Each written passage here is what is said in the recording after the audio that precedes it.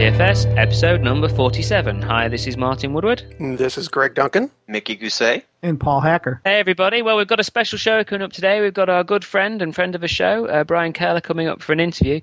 But first of all, I thought it'd be good if we just did a little bit of news. As I say, every time we're on the show, it's just always something new to talk about with TFS Preview, which is pretty cool.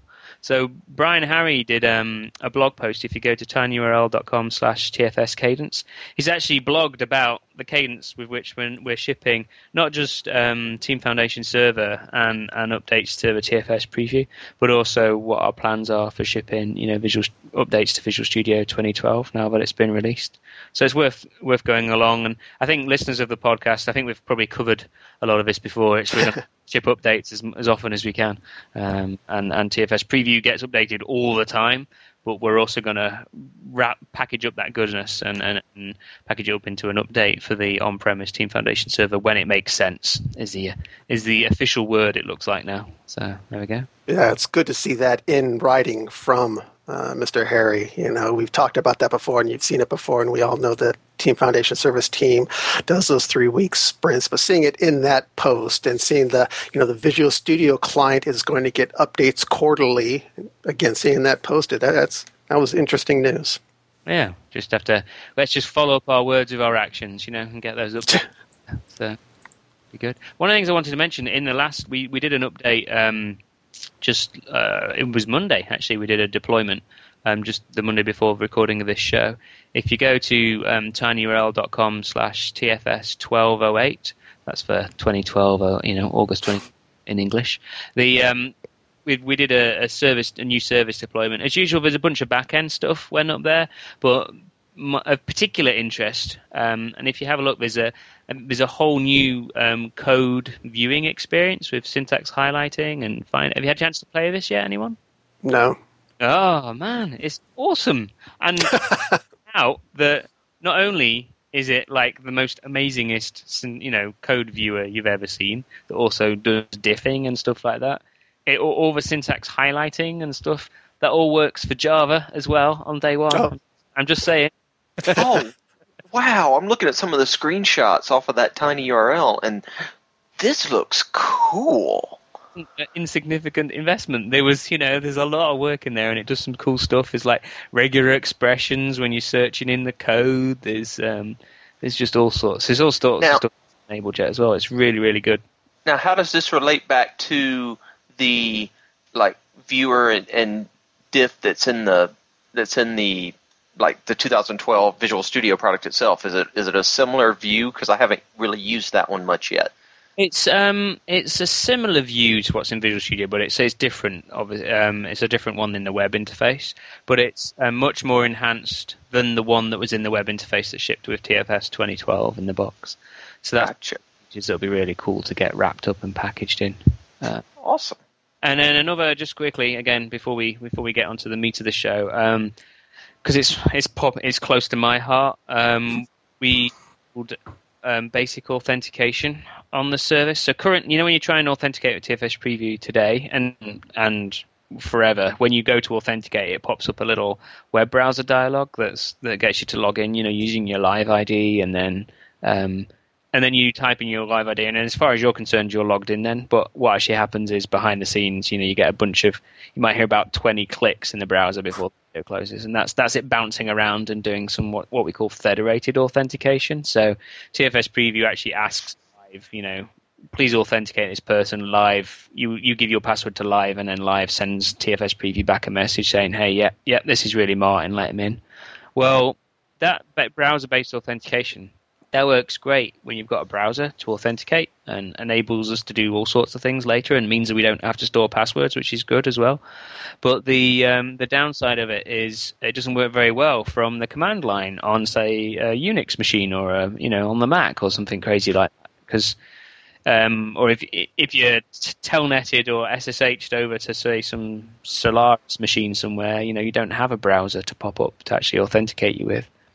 So what we've done is we've enabled, if you go to your profile on TFS Preview, you can actually go in and switch on basic authentication. Now, this only works with clients that are coded to be able to use the API that uses this particular password. It's not. It doesn't. If you enable it, you can't then all of a sudden just not have to get that browser pop up inside Visual Studio anymore or inside anything else anymore. All those things still go down the federated authentication if possible, because that's better, and it means it's all associated with your Live ID. But if you want, you can go to the profile, you can set a password to use against your email address, and then you can use a command line application such as the Team Explorers Everywhere, command line client, and use that username and password you've just set up there in your profile to actually authenticate. Or you can use, we talked about the Git TF tool we released in last week's show. You can also use that to authenticate into TFS. So it's handy if you need it, but if you don't need it, don't bother switching it on, is probably what I'm saying. Another thing that it wasn't covered in the post that it might be useful for you is if you're trying to do API work against TFS, and you're wanting to write some you're wanting to code some API stuff that talks to TFS as you. Then if you were to set a password up for you, then it would be easier to write that API code as well, because you can just embed the username and password in your code and stuff. So, yep, that exists, and we're going to be iterating.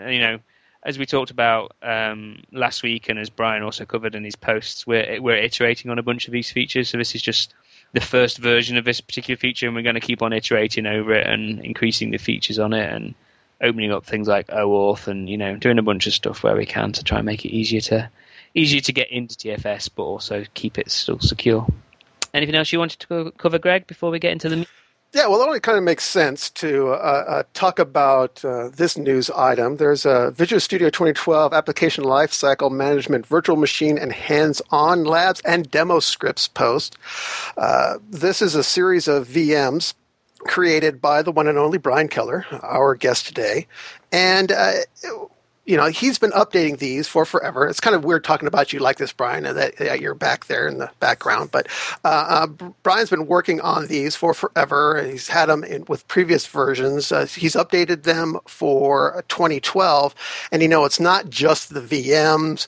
If you want to start playing with Visual Studio 2012, or Team Foundation Server 2012 RTM versions, or SharePoint 2010, or Project 2010, or Office 2010, or SQL Server 2008 R2. These Hyper-V virtual machines are what you want. It's everything all installed, all configured, all ready for you to start using, all in a VM. And not only do you get all that stuff, but you get the 20 hands-on labs that talk about the new features in 2012, like code analysis, code clone analysis in 2012, the features of making developers more productive, the new agile project management, the new stuff that's in 2012. There's also been a number of labs upgraded from Visual Studio 2010. So if you've got a Hyper-V compatible server, that's Windows Server 2012, x64, Windows 8, and Brian's got a couple of notes in there about if you're a Windows 8 or a Server 2012 user. But download these. He's even included, free download manager quick links. Copy these, paste them into free download manager. Come back in a little while, and you've got your VMs. And speaking of Brian, let's bring Brian onto the show. So Brian's a principal technology evangelist for Microsoft, specializing in Visual Studio and application lifecycle management. As you probably know, he's presented at conferences all over the world. Some of you have probably seen him at TechEd and things like that. And he manages several of the early adopter programs for emerging technologies inside Microsoft. Brian, you might have seen him as a regular personality on the Channel 9 website. This Week in Channel 9 is the co-host of that, which I've appeared on with Brian, and Greg's been on that show, I think, before now. And Mickey's also been a co-author with Brian on the Professional Application Lifecycle Management with Visual Studio 2010 books, and I've had the pleasure of working with him for a long time on both the ALM with Visual Studio 2012, the ALM with Visual Studio 2010, and Professional Team Foundation Server 2010 and 2012 as well. So, hey, Brian, welcome to the show. We should have had you on a long time ago. Thanks for having me. Good morning, afternoon, and evening, everyone.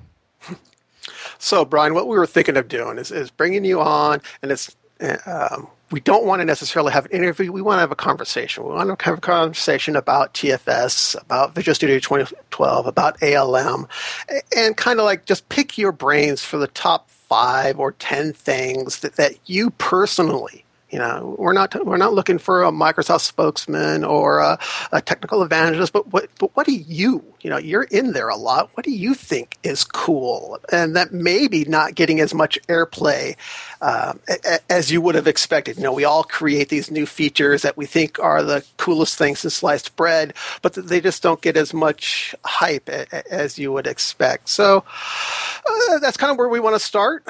And if we go off the rails from there, well, then that's Radio TFS. That's what we did. Well, that sounds good, Greg. I like that tee up because there are so many different areas of TFS and Visual Studio that may be new to folks, and I know you guys have talked a lot about things like local workspaces in the past, which of course are near and dear to any developer's heart as they try to work with their source code in TFS.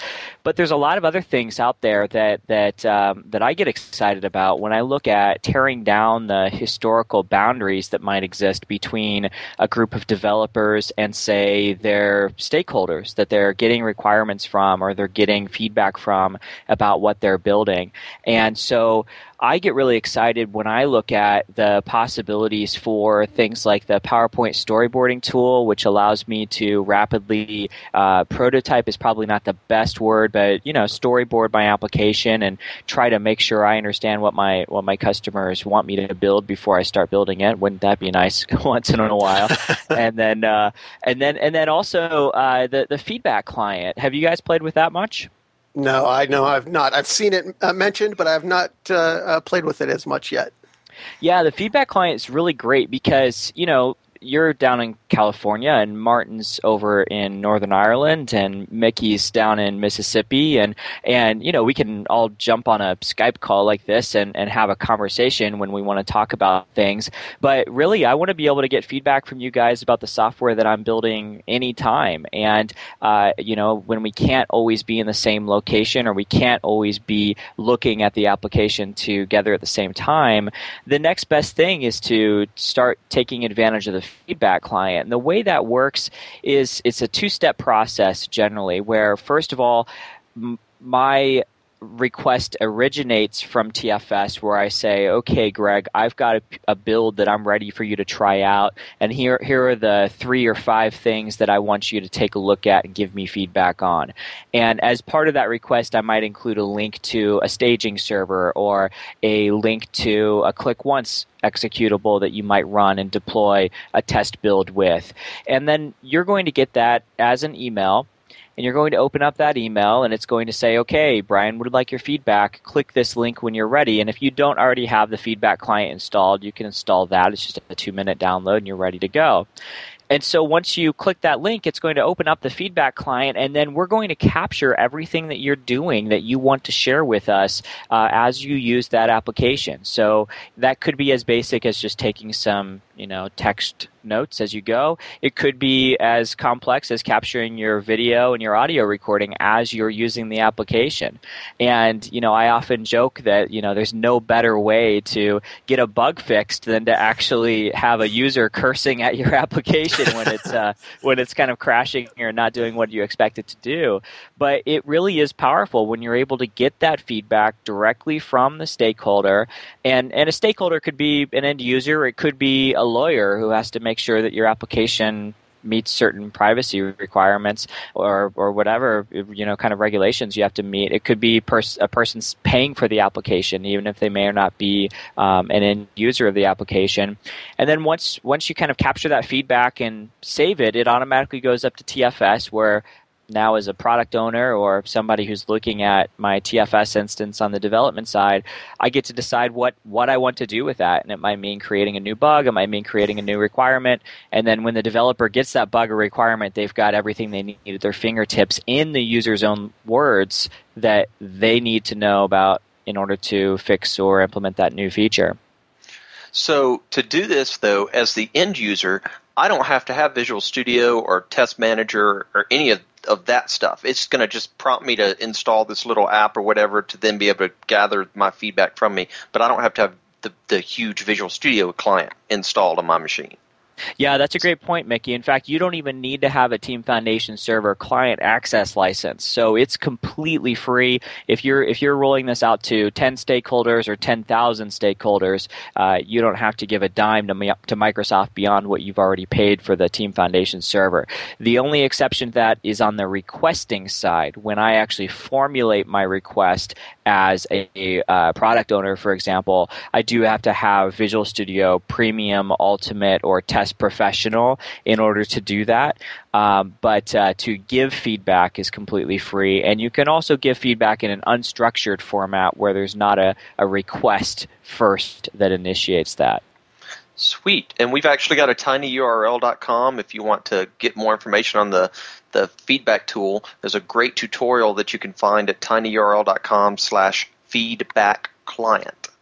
I will say the one tip to think about is that if your end users do not have, or the stakeholders rather, do not have administrative rights on their machines, then you'll either need to make sure that you deploy the feedback client on their machines for them, maybe as part of a rollout across your enterprise, or the alternative that I've seen some customers start to do is to set up remote desktop instances that they can remote into that already have the test software stage that they can start working with, and provide them with instructions of how to launch the feedback client from within that remote virtual machine or physical machine. So there's a couple of workarounds that you can use.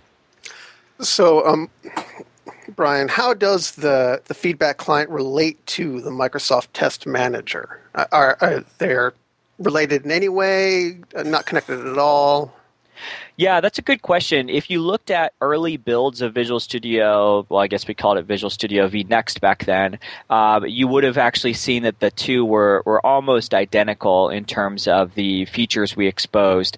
And over time, the way that feedback client has evolved is really with an emphasis on the non-technical stakeholder. So you don't have to, be technically savvy to know exactly what you're doing with the stakeholder client. It's easy enough that hopefully someone like my mom could pick it up and understand what she's doing there to give feedback.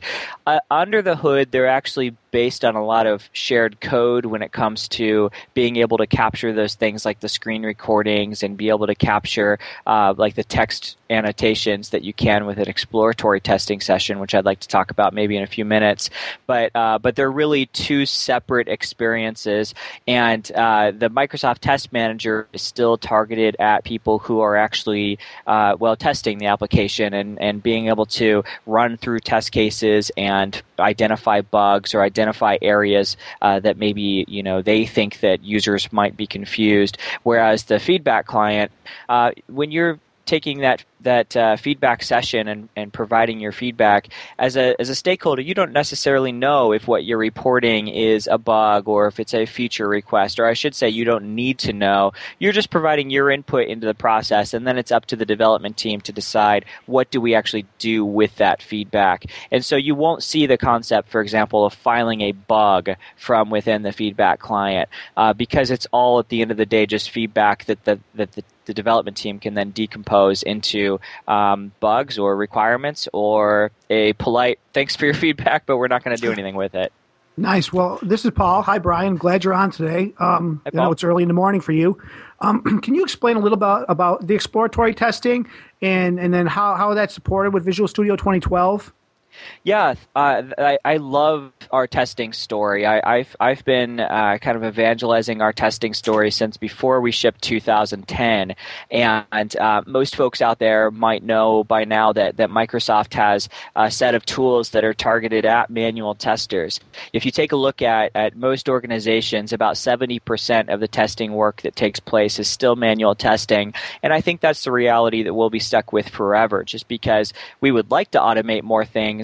But when your application is undergoing a lot of churn, especially early on, it doesn't make sense to invest in writing automated tests. And even if you could, manual testers can, let's face it, they can look at a screen and detect bugs that you may not even think to write an automated test for.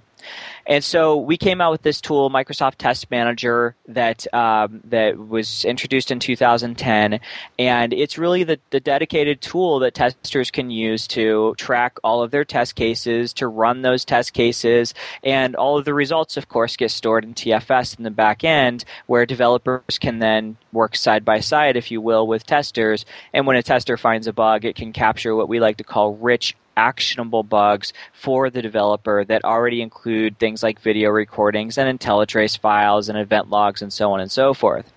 So all that to say, that is an introduction to what we like to call formal test case management, which was the approach we focused on in 2010, where you write a test case and you run that test case, and you do that on a repeatable basis every day or every week based on new builds that are coming out. Now that continues to be a popular approach, but there's this other type of testing known as exploratory testing or agile testing, which is starting to get more momentum out there in the industry. And with that approach, you don't necessarily start with a test case. You might have a general sense of what kind of theme you want to go do some exploratory testing around. So the two examples I use are, I'll pick on my mom again. My mom is terrified of buying anything online. She's of the generation that thinks that, you should not give other people your credit card, and I think there's something to be said for that. But if you're Amazon.com and you're trying to appeal to my mom, you might go through and test your website to make sure that on every single page there's a privacy policy that explains what they do or don't do with your credit card. Or you might want to make sure that on every single page of your website there's a phone number. So if at any given point she didn't want to give her credit card over the internet, she could pick up the phone and say, here's what I would like to order. Now, it doesn't make a lot of sense as a test team to write a test case to say, okay, make sure the privacy policy exists on this page or on that page or on this page, or make sure the phone number exists here and there and here. So what a lot of teams will do is they'll just put on their tester hat and they'll say, okay, if I was, this persona of user, how would I like to interact with the software and what might I consider to be a bug? Now, one of the challenges with that approach is that historically, exploratory testing tends to generate poor bugs. One of the reasons for that is that if you get in and start just hammering on the application, you may not exactly remember what you were doing 2 minutes ago, which led up to you experiencing this null reference exception. Right. Another criticism is that we don't necessarily, as a manager, know what Martin was doing the last 2 days as he was doing exploratory testing. It's hard for me to track that he spent 2 hours on, pretending he was Brian's mom trying to find these types of bugs. And so what we've done is we've actually embraced this approach with Microsoft Test Manager, and you can run your exploratory testing and still generate those rich, actionable bugs, because what we do is we actually turn on all of those data diagnostic adapters, such as the video recording or the IntelliTrace or the event logs, and any number of about a dozen that you can turn on, and you can create your own, so that when you're in your 45-minute testing session and you find a bug, you've already got the video recording that can remind you of what you did 2 minutes ago leading up to that bug. The other thing you can do is if you're using an application that supports any of the accessibility hooks, like a web application or a Windows Forms or WPF application, then we can actually track your actions. So the tester, click this button, type this text, press enter, and then click that button. You can track all of that in the action recording so that you can then turn that exploratory testing session into a formal test case. And so now what you're doing is you're going through in your exploratory testing, and you're not finding just bugs, but you're capturing those test cases so that you can find the bug, fix the bug, and then in the future make sure that you rerun that test case so that you don't have a regression. And so with our model with Microsoft Test Manager 2012 and TFS 2012 on the back end, which facilitates this, you really get the best of both worlds here, because you can use formal testing, you can use exploratory testing, and the exploratory testing actually helps you create a longer and longer list of formal test cases that you can track and test moving forward. So that's one of those examples. I hope it made sense. If it doesn't, check out some of my Tech Guide sessions, because I show some examples of this in video. But that's one of the things that I'm most excited about, and I'm seeing a lot of customers start to embrace that approach. Awesome. Thanks so much for that. That was a great explanation. Thanks. Well, it's that time of the show. Episode number 47 of Radio TFS is brought to you by SaaS Made Easy, a leader in hosted TFS, dedicated virtual servers, and TFS ALM consulting. You can reach them at www.saasmadeeasy.com. That is www.saasmadeeasy.com or at sales@saasmadeeasy.com. Now, back to the show. So I'd like to follow up with that testing thing a little bit here, Brian. I was just on site with a customer, and their QA department does unit testing on the stored procedures. They don't really do manual testing on a front end of an application. They exercise the stored procedures.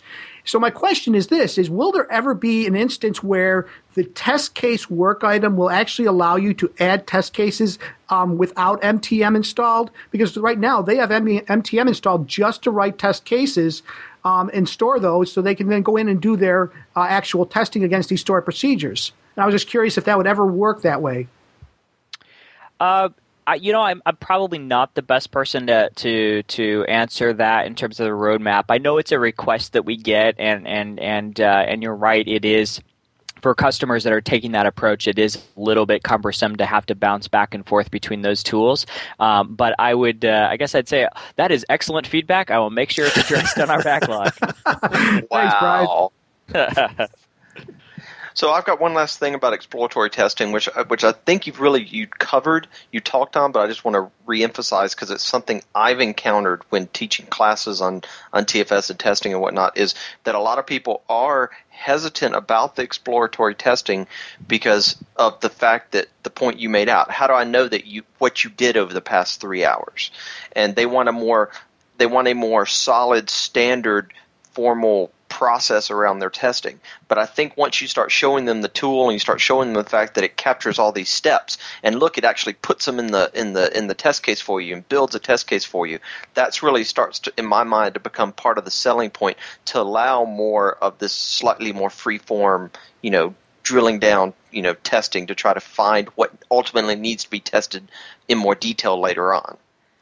I totally agree. Yeah, absolutely. I think that story resonates really well with both the testers and the managers. And how often is that something that happens, right? Where both the management and the people doing the work are happy. But really, it is because as a tester, I can just get in there and do what I do best, which is try to test the application and try to break the application and find bugs. And I don't have to be bogged down by investing the time to write these formal test cases up front. And as a manager, I still get to benefit from having the insight into what did my testers spend the last 2 or 3 days doing. So I think it really is the best of both worlds. And it's a shame on a podcast we can't do a demo. But I think once people invest the time to go take a look at maybe the virtual machine, and I've got a couple of hands-on labs that go into this level of detail, they can really see the magic for themselves. So, Brian, one of the things that we don't talk about enough here on Radio TFS is the lab management feature. What's new in TFS or VS 2012 related to lab management? I'm really glad you asked, Greg. I love lab management. This is I have to tell a story, which is maybe three and a half years ago when the beta of TFS 2010 was just getting ready to make its way into the public light, and I was actually down in California hanging out with our friend Brian Randall, and he and I had dedicated an entire week just to build TFS content together, and I stayed at his house. It was a great week, and we knew that we needed to work on this lab management thing, but we kind of didn't really know where to dig in. So day 2, day 3 went by, and finally we're like, all right, day 4, we're going to roll up our sleeves and we're going to do what it takes to set up this lab management rig if it kills us. And it almost did. We probably were up until about 3:30, 4 o'clock in the morning, and then finally we had this breakthrough, and we had set up our System Center Virtual Machine Manager server and a couple of VM hosts to actually run the deployed VMs against, and we created our master VM and installed all 3 different agents onto it and set up the controllers that you need, the test controller, the build controller, set up the SCVMM for the lab agent to talk to, got everything wired up exactly the way we needed, and then we kicked off our first build, and we kind of sat back and we watched the virtual machine spin up and the build get deployed, and then the coded UI tests run against them, and man, we were just like kids in a candy store realizing the magic that lab management is, and just realizing that once you do invest the time to set these things up, it's amazing. You can check in a line of code, and you can have it automatically kick off your build, spin up your virtual machines, run your tests, and then a few minutes later you know whether or not you regressed any functionality without having to lift a finger to deploy your bits or to run any tests yourself. And that is really the dream that we're going through with lab management. But the reality is that a lot of people aren't going to stay up until 4:30 in the morning to set up that SCVMM server, and if you can't, in this day and age, if you can't kind of get a rapid prototype going that you can show value to your team and say this is the direction we want to invest in, it's not going to fly, right? And so the team, to their credit, did a lot of work finishing off the 2010 release to make this stuff better, but it still wasn't good enough. And so in 2012, they really revisited the architecture, and they said, maybe instead of having 3 different agents that we install, we can consolidate that down to 1. And, maybe rather than require you to boot into the virtual machine that's going to be part of your workflow, we can just have TFS install the agent into that machine and automatically configure it to talk to the test agent the test controller and the build controller and so on. And then they also said, well, what if we removed this requirement to use SCVMM at all? And that's really where a lot of the infrastructure requirements have come down, because if you're using SCVMM, you do get a ton of benefits, such as the ability for TFS to automatically, snapshot your VM and roll it back to some known state if you need to, and to take a snapshot of a test environment and then share that as part of your bug. But a lot of people don't necessarily need all of that. And if you just want to get started quickly with lab management, there's a new environment type in 2012 called a standard environment. And a standard environment can consist of Hyper-V virtual machines, but it doesn't have to. It could be running VirtualBox or VMware. It can also consist of physical machines as well, and that may be necessary, especially if you have to test special types of hardware or special types of devices that don't work with virtualization. And with these standard environments, all you need to do is point to a running virtual machine or a running physical machine, provide the credentials that are going to be required to set up those agents, and then you press go. We'll go configure those machines with the requisite agents on them, and then you've got an environment that can now participate in a build, deploy, test workflow.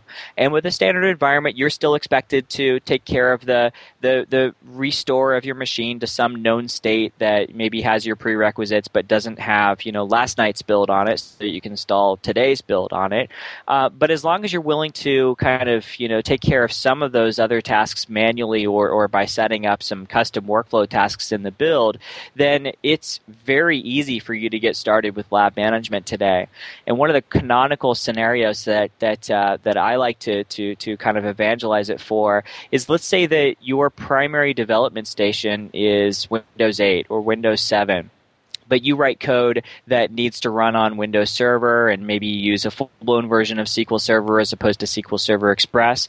Wouldn't it be nice if you could just have a VM that's running maybe on another core or running on a different machine under your desk, and you can say at any time, check in the code that I'm working on, build it against my team build environment, deploy it out to this virtual machine or even multiple virtual machines if you have an in-tier environment you want to set up. And then a few minutes later, you can come back and say, well, the code I just checked in regressed this functionality, and now I'm getting an exception that I can go investigate. And it's really a lightweight test lab that anybody can take advantage of in a matter of minutes. That sounds awesome. Wow. That I may finally play with lab management. You should. So I got one other question for you. I want to, I'm on a testing kick right now, so I'm going back to our little testing, exploratory testing. But I just put Windows 8 on my laptop. So do the testing tools and like the exploratory testing and all that, how does that play when I'm dealing with like modern UI apps, or if I'm wanting to build like for the new Surface tablets that are coming out or things like that? Is there anything we need to know from that standpoint? Yeah, that's a great question, Mickey. So we actually have a few different ways of testing applications with Microsoft Test Manager, and several of those ways work with Windows 8. So one of the things that I'm excited about is you can actually be running your test case on your desktop. So let's say you've got, Microsoft Test Manager installed and running on your traditional Windows 7 or Windows 8 desktop experience. And let's say that you want to test your application on a tablet using the full-blown touch UI. Well, we don't want to have your test runner get in the way of that experience by having to dock that on the left side of the screen and take up 20% of the real estate. And so what we now let you do is actually run your tests and say connect to this remote device, and that way what we'll do is we'll bring up your test cases on your desktop machine, and then on your remote device you can be testing the application, and as you're pinching and zooming and scrolling and tapping around and playing with your application, we'll actually track all of the actions that you're performing. And along with those actions, we introduced what's called a new rich action recording log that, in addition to saying you tapped this and you clicked this, we actually include a little screenshot of the screen at every point in that journey so that you can go back as a developer when you're reviewing a bug, for example, and understand exactly the navigation path that a user took in order to get to the screen that they found a bug on. And so that's something that works really well. I actually don't know whether or not that's going to work on the ARM devices. That's something that I'm going to have to check with, because I frankly I don't have an ARM device yet, so I haven't played with that experience. But I know for sure that it works on the x86 devices, and that's something that I've played a lot with. And so that's one experience. And then, of course, on Windows 8, at least running on the x86 devices, you still have desktop applications. You might still be running with WPF and Windows Forms applications, and of course everything that you would expect to work with Microsoft Test Manager on Windows 7 would just work on Windows 8 there. Oh, let me ask you. So you mentioned this rich action log that I get a screenshot of all my different. Is that only when I'm dealing with the modern UI type of apps, or is that something I now get with like when I'm working in like my WPF or my WinForm apps as well? Yeah, it's funny. As soon as you show that to people, they want it for all application types, and which is great. I had the same question back to the product team, and I would say that is something that I expect will be coming for other application types in the future. One of the other areas that we actually introduced that to was coded UI tests. So you can actually go into your coded UI tests, and within the configuration now with 2012, you can enable those rich action recording logs as well. And so let's say that you have a coded UI test that's running on a server somewhere overnight. Well, that coded UI test might pass just fine because all of the validation logic passed. But occasionally you want to peek inside and see, okay, well, it passed, but maybe the screens were all upside down and backwards, or the logo was mispositioned, or something just didn't quite look right that my test wasn't validating for because it wasn't coded to validate for, but a human could take a look at it and see right away that that's a problem. And so that's one of the other areas that we've also introduced those rich action recording logs, and you can enable those for coded UI tests, and I would encourage people to consider doing that, because it really is a powerful experience. And I'm glad you like it, Mickey, because it is something that I think the team will be expanding to more platforms over time. Sweet. That'll be awesome, yeah. So Brian, I got one last question for you, and this is completely off topic, but it goes back to the whole cadence thing. You do a fantastic job with these virtual machines and these hands-on labs and everything. With the cadence changing, how is that going to affect the way that you're creating these VMs for people to consume? Yeah, that's a really timely question, and I'm glad you guys like the VM and the hands-on lab. That's good feedback to keep me going. So that's a good question. I was having a conversation with Brian Harry about this yesterday, in fact, and I said, I think that the 3 months is probably going to be too quick of a cadence for me, just because I am a one-man team, and it takes me about a week and a half to rebuild my VM from scratch each time. I don't know if a lot of people realize that, but every time I work with a new build, I do have to rebuild everything from scratch and build out those work items precisely in a date chronological order so that the reports light up and that kind of thing.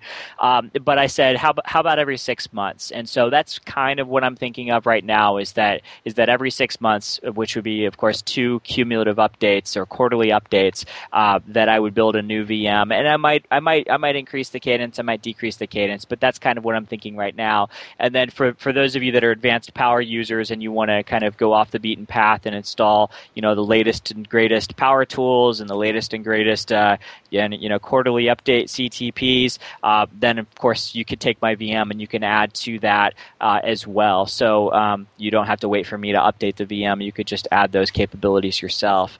But yeah, those are my thoughts, and it's a build, measure, learn process for me. So I'm sure I would love to listen to more feedback and find out what people want me to invest in there.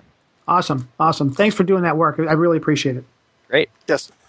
And I think that's about a show. Brian, I really want to thank you for coming on. I think it was great. I think our listeners will really appreciate it. For them, I had forgotten to mention what the URL was for your post. It's tinyurl BKVS 2012 VM. From that tiny URL, you can get all those VMs that we've been talking about, those hands-on labs that cover a majority of the things that we've been talking about today. Any last words, Brian? Oh, well, this is great. Time flies when you're on this conference here. I didn't realize the time was up already, but thank you so much for having me. I love Radio TFS. You guys are doing a great job, and would love to do this again sometime. Great. Well, thank you very much, Brian. Well, as we said, that's the show.